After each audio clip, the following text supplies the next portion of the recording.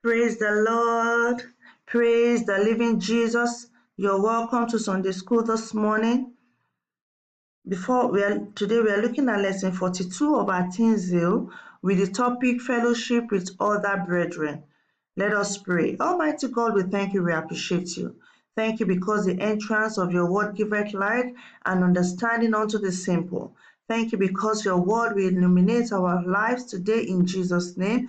Sweet Holy Spirit of God, much more than will be spoken, Holy Spirit of God, expand in our hearts in Jesus' name and release upon us the grace even to be a doer of your word. For in Jesus' mighty name we have prayed. Amen. Before we go into our lesson for today, let's have a quick recap of our lesson 41. The topic for lesson 41 was Be a Soul Winner, and we read our Bible text, John chapter 4, verse 27 to 42, where Jesus preached to the woman of Samaria. And this encounter was so defining for her that she went into the city to call other people who came to know Jesus as their own Lord and Savior. And Jesus in this scripture likened soul winning to food, to doing the will of the Father. So this is the same way that we must take soul winning. We must see it as an essential reason why we are alive.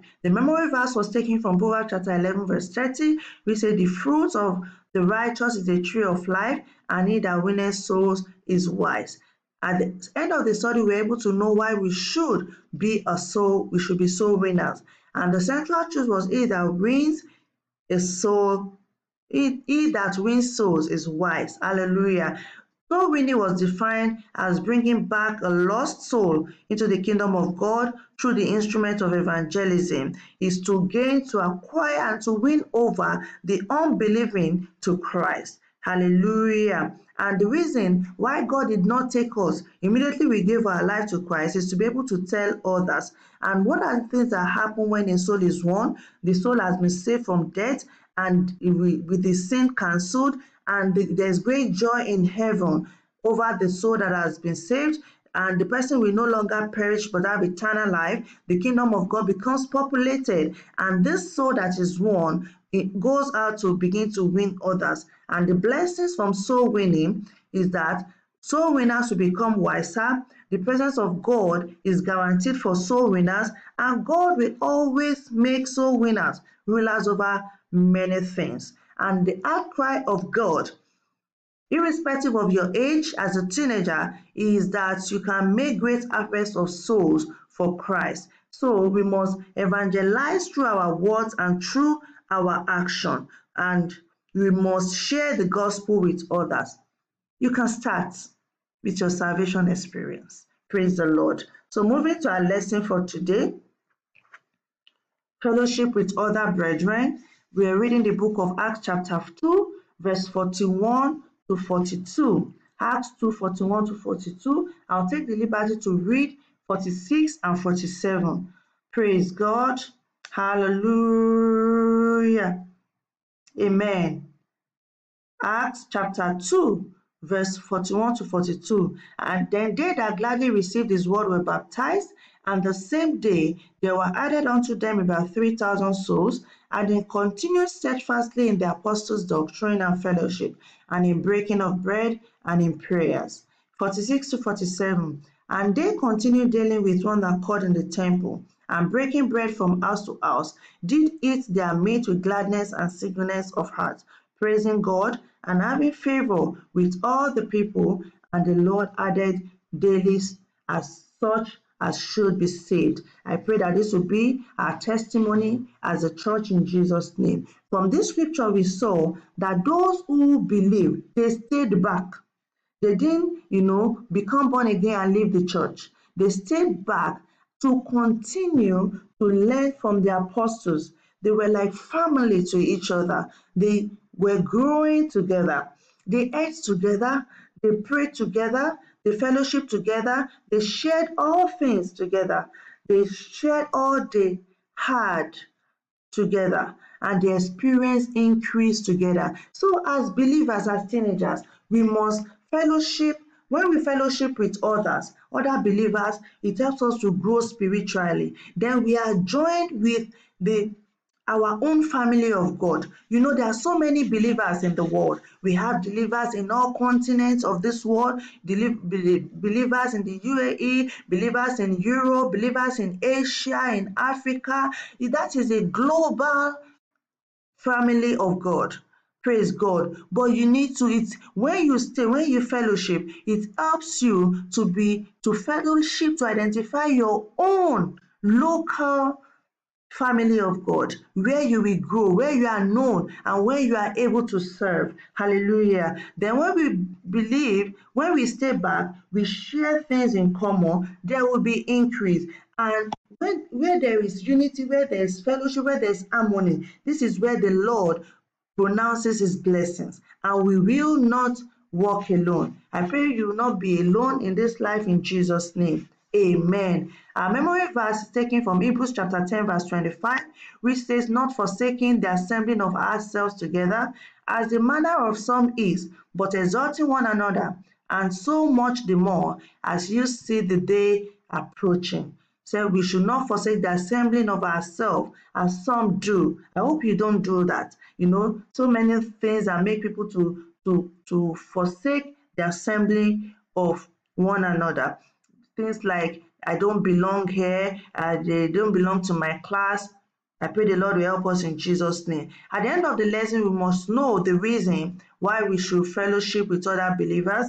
And our central truth is Christian fellowship is essential to spiritual growth. Hallelujah. So our introduction. Fellowship is a friendly association, especially with people who shares one's interest. God created man for fellowship. In Genesis chapter 3, verse 8 to 9, when he created the first man, he said, it is not good for man to be alone. I will make a helper suitable for him. God is saying the same thing to you, that it is not good for man to be alone. For you to be alone, it's not just about marriage. You know, it's about the symbiotic relationship in which God has created us. He wants us to help others as others will help us. Praise God. And many aspects of our spiritual life depend on being together with other believers to encourage, to teach, to serve, and to share life together.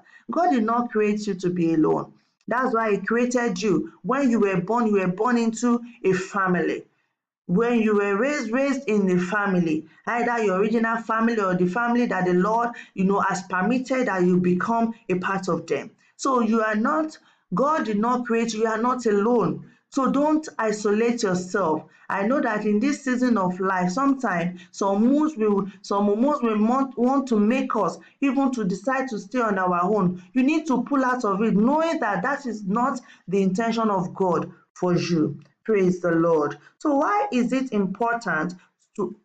is fellowship so important? For discipleship. From that place in our Bible text, we saw that those who believed stayed back to learn from the apostles. Those who believed, they didn't believe and leave. They believed and stayed and continue to learn and continue to grow. So for people to be discipled, they have to belong in a fellowship. Then it helps believers to encourage one another.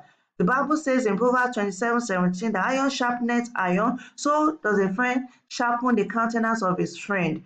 It helps us to encourage one another, encourage ourselves to success, encourage ourselves to achieve our potential, encourage ourselves in our walk with God, encourage ourselves even as we face life issues. Praise God. It encourages good works. It encourages good works and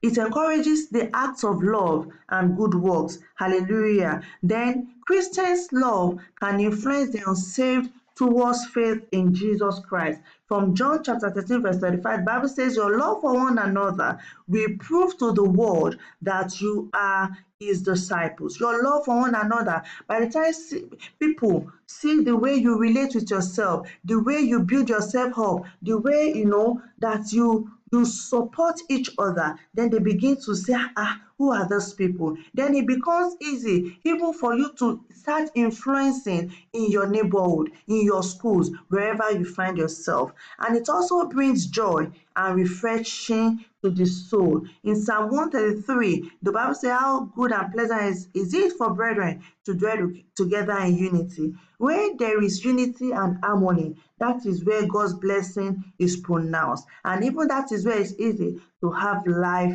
everlasting. Hallelujah.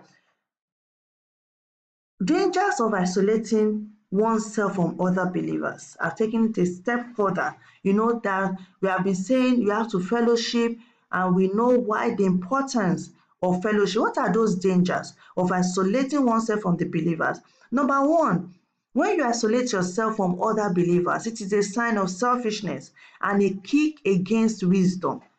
If you read Proverbs chapter 18 verse 1, said, the person who keeps to himself, who is alone, is selfish.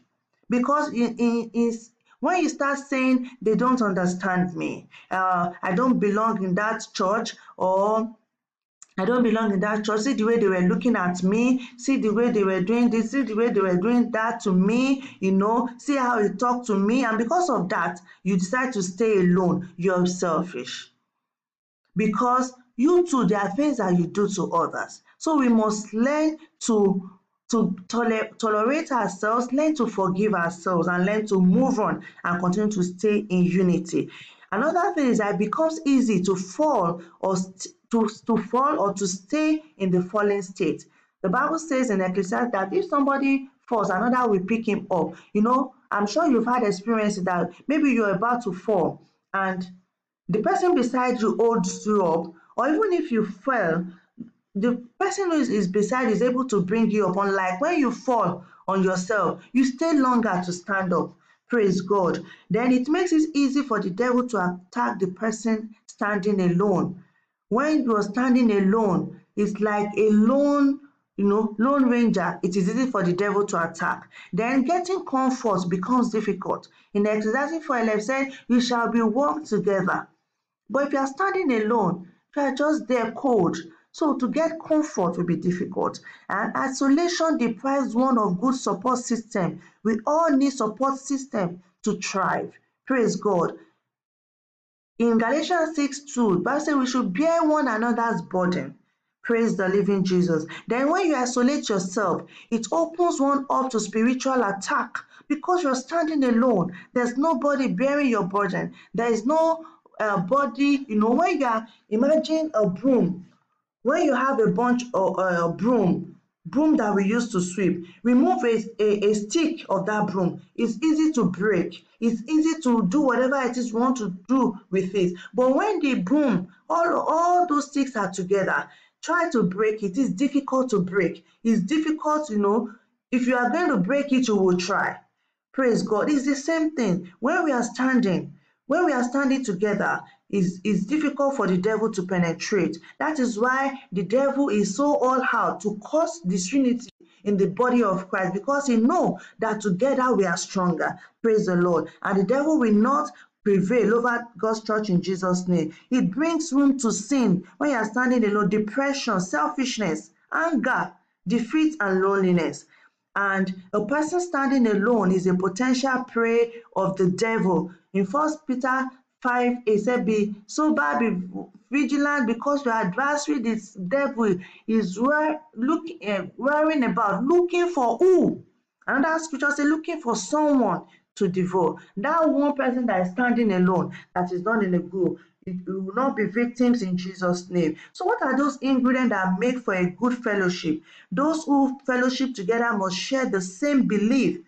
You have the same belief, you have the same perspective, you have this perception of life. It must not be all the same, but at least, you have common things that unite you. You must have the same faith, believe in the same thing. You must have the same need to excel, the same convictions, the same purpose, hopes. If you are part of a fellowship where all things are not common, then you are in the wrong place. So what are those things? In what ways can we improve our fellowshipping? We must do activities that make us grow together. We must have genuine love and concern for one another. We must share gifts with others, our talents, our money and resources. We must treat others with respect and honor, and by keeping others' confidence. Hallelujah. In our invitation, it is not good for a believer to isolate himself from the gathering of brethren, far from counsel and covering. Come back home. God is pleased when he sees us, his